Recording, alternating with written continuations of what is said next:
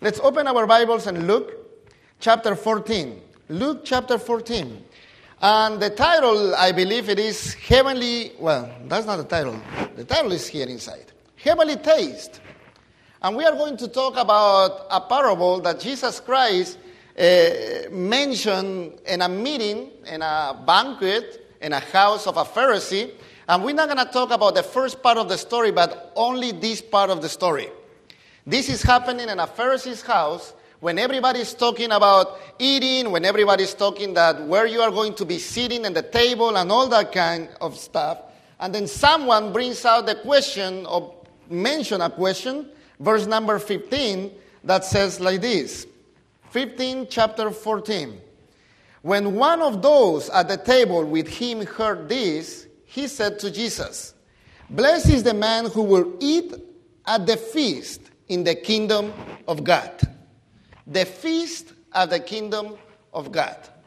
I don't know how many of you went to a feast or some place that they really have lots of food and entertainment and all of that. And by the way, the word fiesta, as you know, comes from that word, feast. And comes from, is the same root and all of that. So when you talk about fiesta, Mexican fiesta, believe me, it's a different thing that you know. When you go to Mexico and you have a fiesta, means lots of everything. Lots of food, lots of music, lots of people, definitely. If it's one banquet or one fiesta that I remember, one feast that I remember, is the day that I got married. And I can only tell you that day, among everything else that you remember, I remember seeing during the feast, at the end of the ceremony, during the feast, during the meal, I remember seeing more people eating in the tables than at the church. I remember seeing maybe around 150, 200 people at the church and about 350 people in the tables, everyone eating. And I remember having this big feast that my father-in-law put together with my family and all of that, bringing lots of food and, yes, mariachi music. Lots of Mexican music. That was a really big feast for me. I saw people that I never seen before. I don't even, when I watch the video that we have it right now, and the video camera is moving and moving and moving, we are all the time with my wife saying, "Who is that? And who's that? Do you know them? Do you know?" No, I don't know. Whoever they are, they were sitting there eating at this huge, big feast. Well, here this person is saying, blessed is the person who is going to be at that feast in the kingdom of God. Very interesting because this person is mentioning that, knowing because they believe this, knowing that when the Messiah was supposed to be coming to save the Jews, to take the Jews and just bringing all of them together, they were supposed to be having a feast to celebrate that they are being saved. So he's talking about that feast. But then right after that, Jesus starts saying the story. Verse number 16. Jesus replied, "A man was preparing a great banquet and invited many guests." Let's just start talking about that verse a little bit. If you read Matthew chapter 22, it's very much the same story, but it has a lot of different some other things in that story and many other things that are similar to this story. We are going to talk only about Luke, this story right here. It says a man. We don't know the name. We don't know who is that man. We believe, as some other people believe, is someone who is probably a king. But we know that this man has probably lots of money. He's very well. He's wealth. He does have money and maybe big houses and big properties. And we are going to find out when we keep reading the story. The same verse also says that he was preparing a great banquet. It's not just a regular meal. It's not a dinner. It's not a banquet, which is a little bit more food than when we have a dinner. But it's a great banquet. And when you read this passage and you study a little bit about that passage, when the Bible talks about great banquets, usually it talks great because you are going to have lots of people, and it's going to be not only lots of food, but something else is going to be prepared for the guests who are going to be part of that banquet. So this is a great banquet. Huge. When I'm usually by myself during the week, let's say, and I have to go to some place to eat, I like to go to sometimes to the all-you-can-eat places. And Dave went with me once, and usually the all-you-can-eat places are Chinese places. You don't find like Mexican all-you-can-eat. I wish they have something like that. They never had something like that. Peruvian all-you-can-eat, they don't have that. I remember one, but they closed. I guess Peruvians eat too much and they brought the restaurant, But they have these Chinese all-you-can-eat places. And when I go to those places, if it's something that you are going to see, there is lots of people who are there because they pay less money, but they eat a lot. That's like saying a great banquet. You have lots of things. If you go to get it, in this Chinese place, I saw fried bananas. I don't know if they eat fried bananas in China. They do eat fried bananas in China. Oh, they do then. Okay, they have fried bananas, and when they fry, they're sweet and so good, When they eat the fried bananas, and then suddenly comes another guy, and it's funny because it's a Chinese restaurant, but you see a Mexican cook coming with the food and just putting the extra fried bananas there, and everybody goes again to the fried bananas. Lots of food. That's something that we like. This is a great banquet with lots of food for lots of people. But then the Bible, that verse, not only saying that it's a man, who knows what man, and it's a great banquet, but also says that he invited many guests. Many. So when he was preparing, before he was preparing the banquet, he sent his servants inviting many other guests. And the only thing that we can really reason around that verse is that these guests were people who know this person. Now, they were a lot. He did know a lot of people.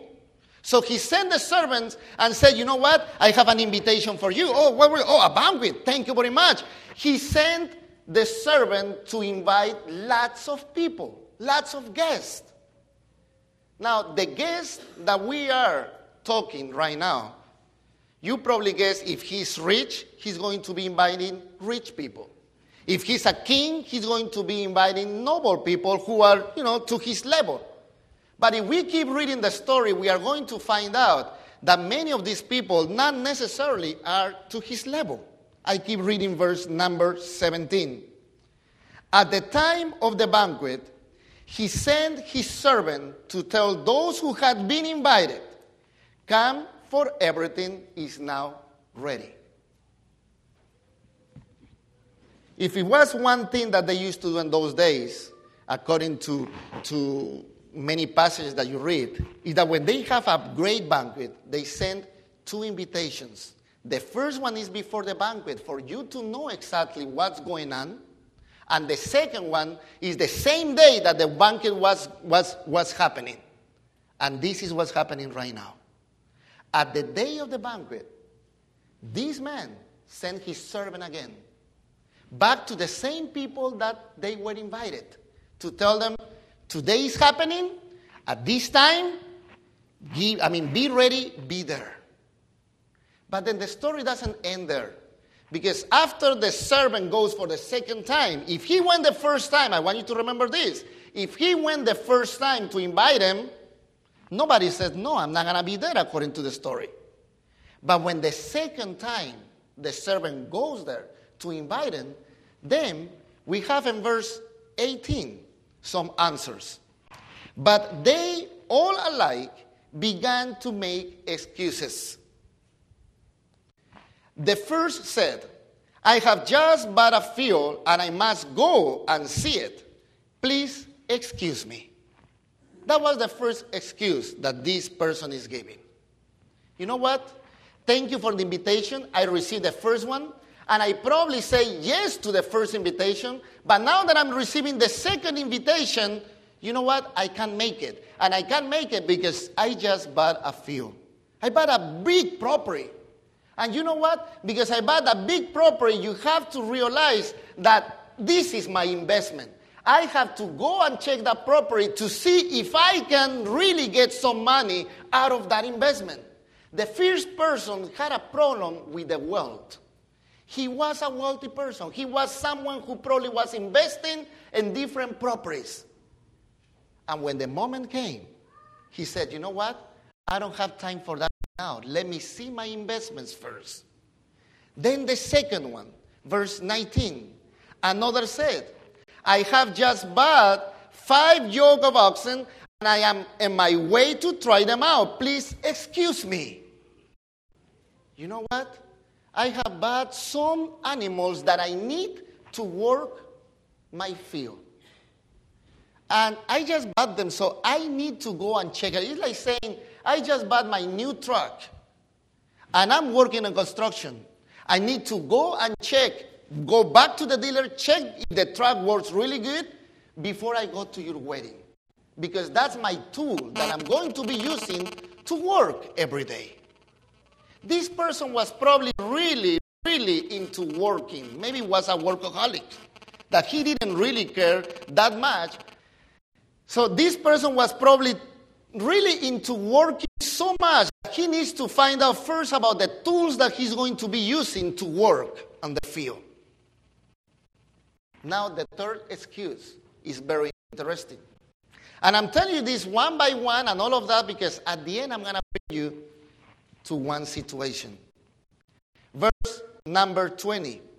Still another said, I just got married, so I can come. Now, is that a great excuse or what? Which one of the 3 excuses is probably the best, I'm going to ask you. Is the excuse of, I just bought a land and I have to go and see it. I just bought some animals and I have to go and see how they work. Or, I just got married, I can go. Which one is the best excuse for you? And so I see you smiling a little bit.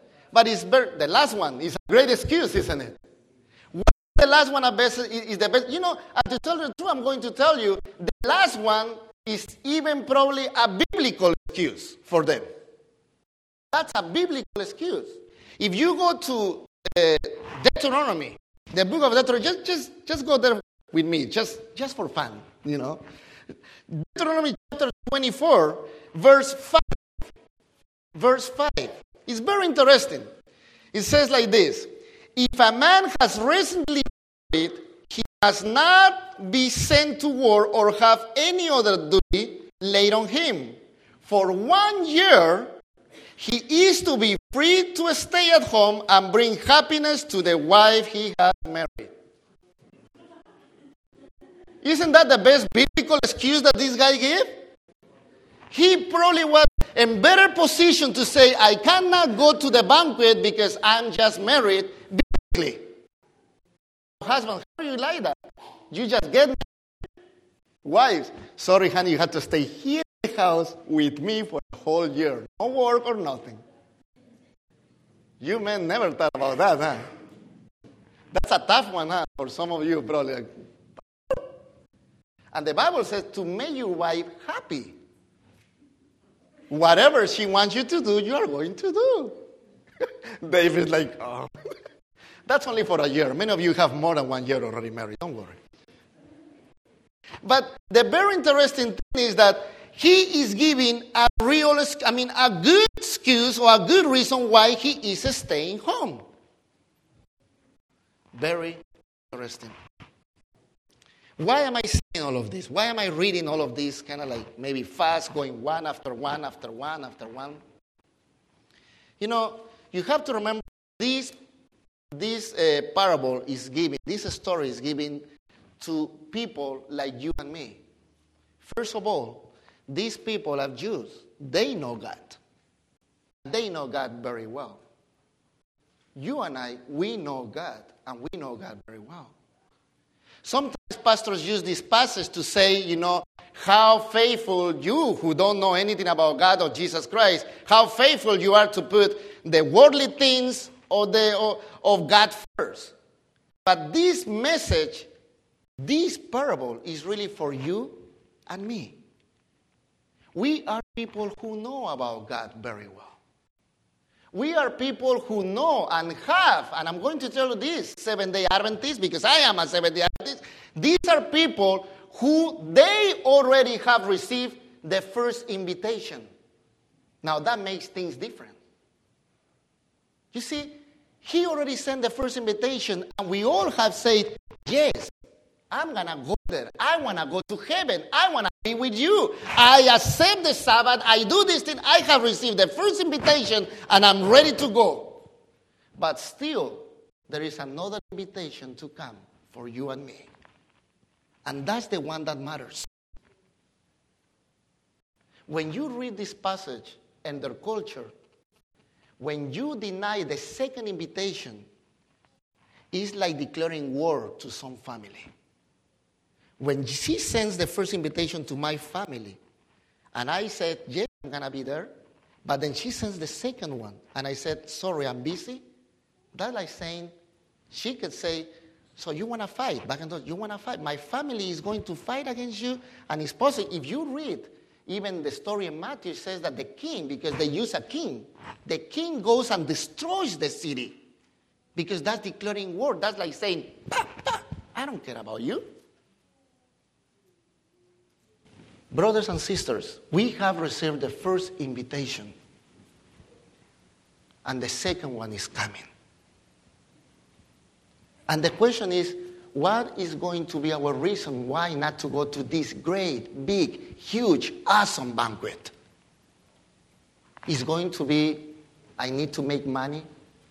It's going to be, I need to work so much first. It's going to be my family. You know, the last excuse or the last reason, even that I could say, you know, it's a biblical reason, you know what Jesus says about you and me. You leave everything behind. You leave your family. Because no one becomes to be more important than him in your life. What is going to be our reason? I can only imagine this third guy, you know, when I was reading this passage, I can only imagine this guy maybe, you know, just being married and the servant knocking at the door and he opened it and then he said, you know, the food is ready, the banquet is today, and he's turning to the wife, so what do you think? And the other one, no, we're not going to go. Okay, we can't go. I don't know. I was thinking that first. But really, at the end, it's not what she is going to say, it's what he was supposed to be answering. And it's what you and I are supposed to be answering to the Lord. Now, when I read it like that, that hits home, hits my heart. Because I need to know, and I need to realize that yes, I have decided to follow Jesus, as the song says, but it's not only that. We still have one more answer to give, and this is the last one that you and I have to decide. The Bible and the story keeps saying, verse 21, that the servant came back and reported this to his master.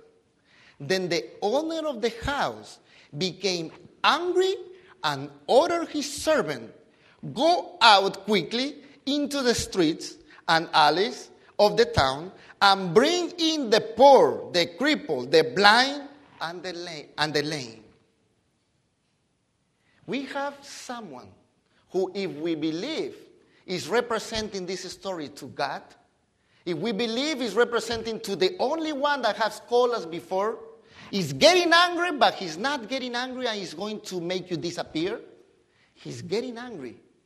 But then that anger changes his mind to the point that he said, the ones that I love, the ones that I know, because remember I told you before, the guests were probably people that he knew, and you know him, and I know him.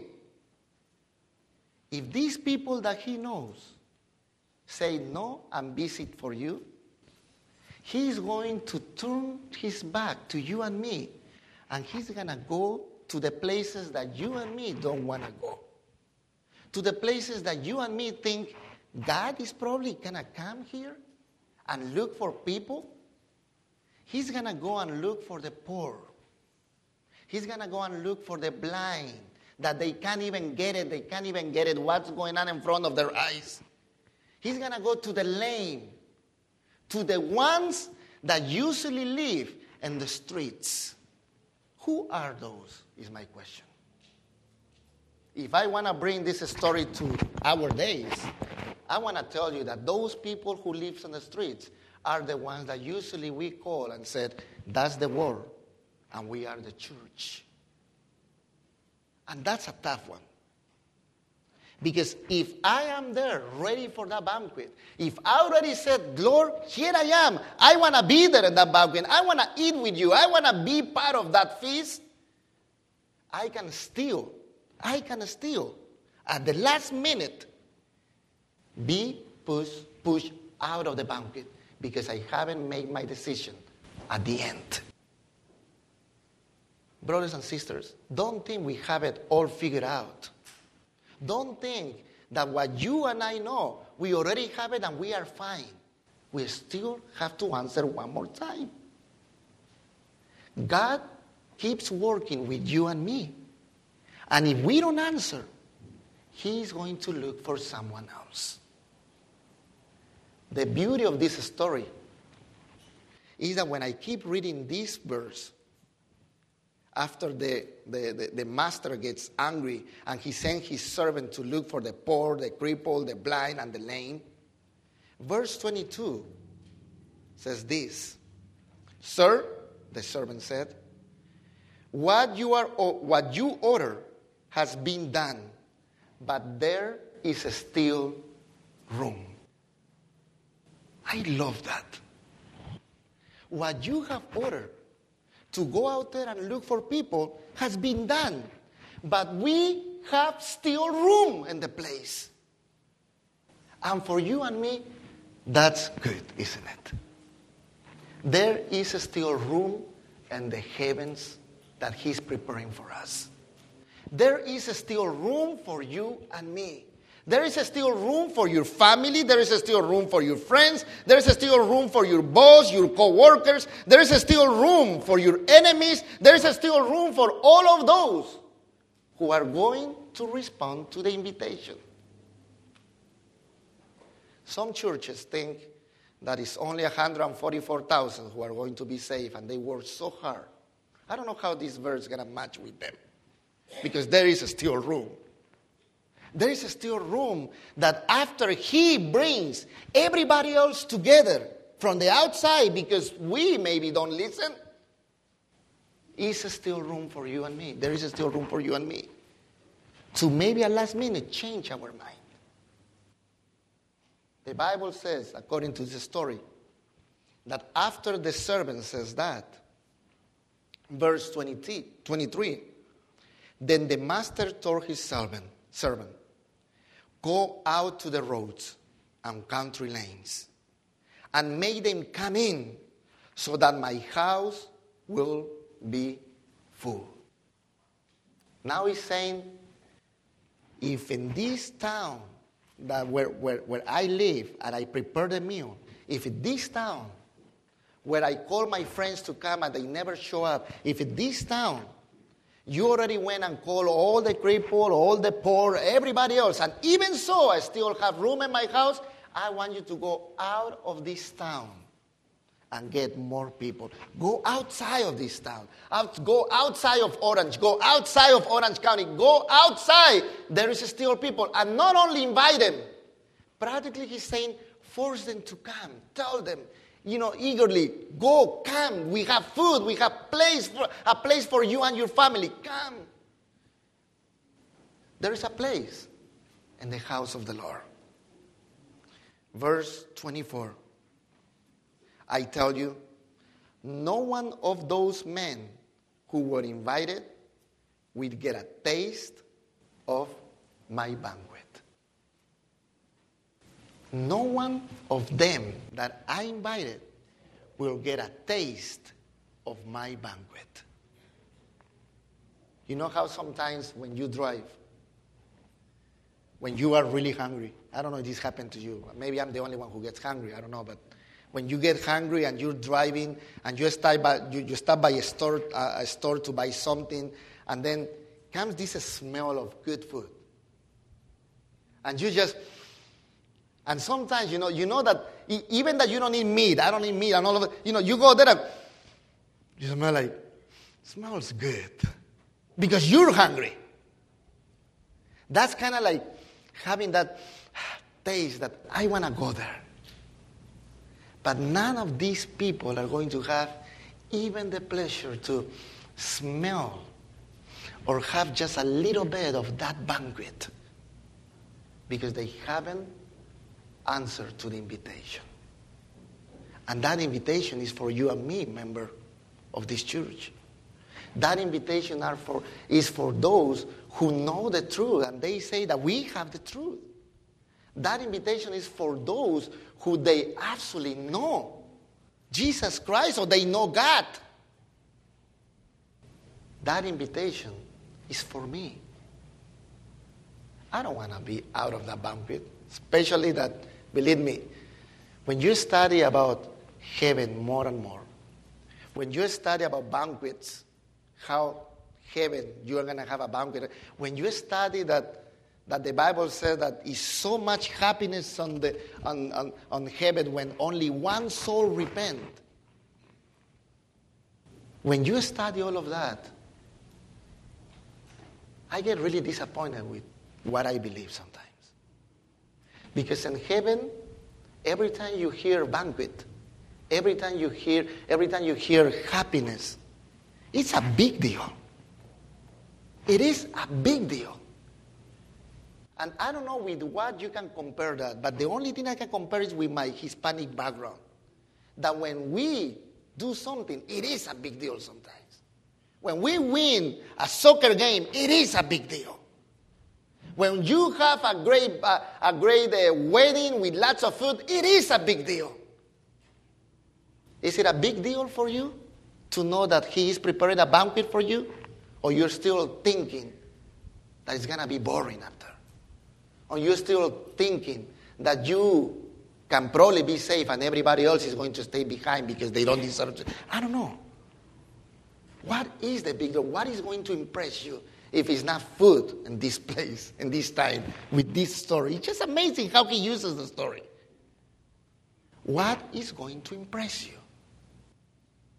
He wants you to not forget the promise and the decision that you have made to the Lord. You have been invited. And we can call that maybe to say you have been baptized before. And you know what to do. What else is there that you are missing? Is your work? Is the money that you want to make? Is the family? What else is there? I hope that we all get together in this feast because I want to see you there. And I'm working hard to try to be there. And I'm not perfect. But I'm working that way. Because I want to be there with my Lord. I want to be there with Him. Let's sing. We have a song, right? And the name is Turn Your Eyes Upon Jesus. So maybe this is a great moment to do that. This is maybe the best time to do that. To turn our eyes upon Jesus more than ever.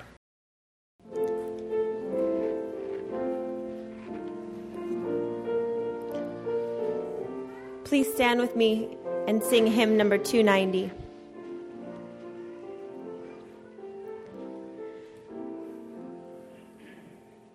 Oh, soul, are you weary and troubled? No light in the darkness you see. There's light for a look at the Savior, and life more abundant and free. Turn your eyes upon Jesus. Look full in His wonderful face, and the things of earth will grow strangely dim in the light of His glory and grace. Through death into life everlasting, He passed and we followed him there.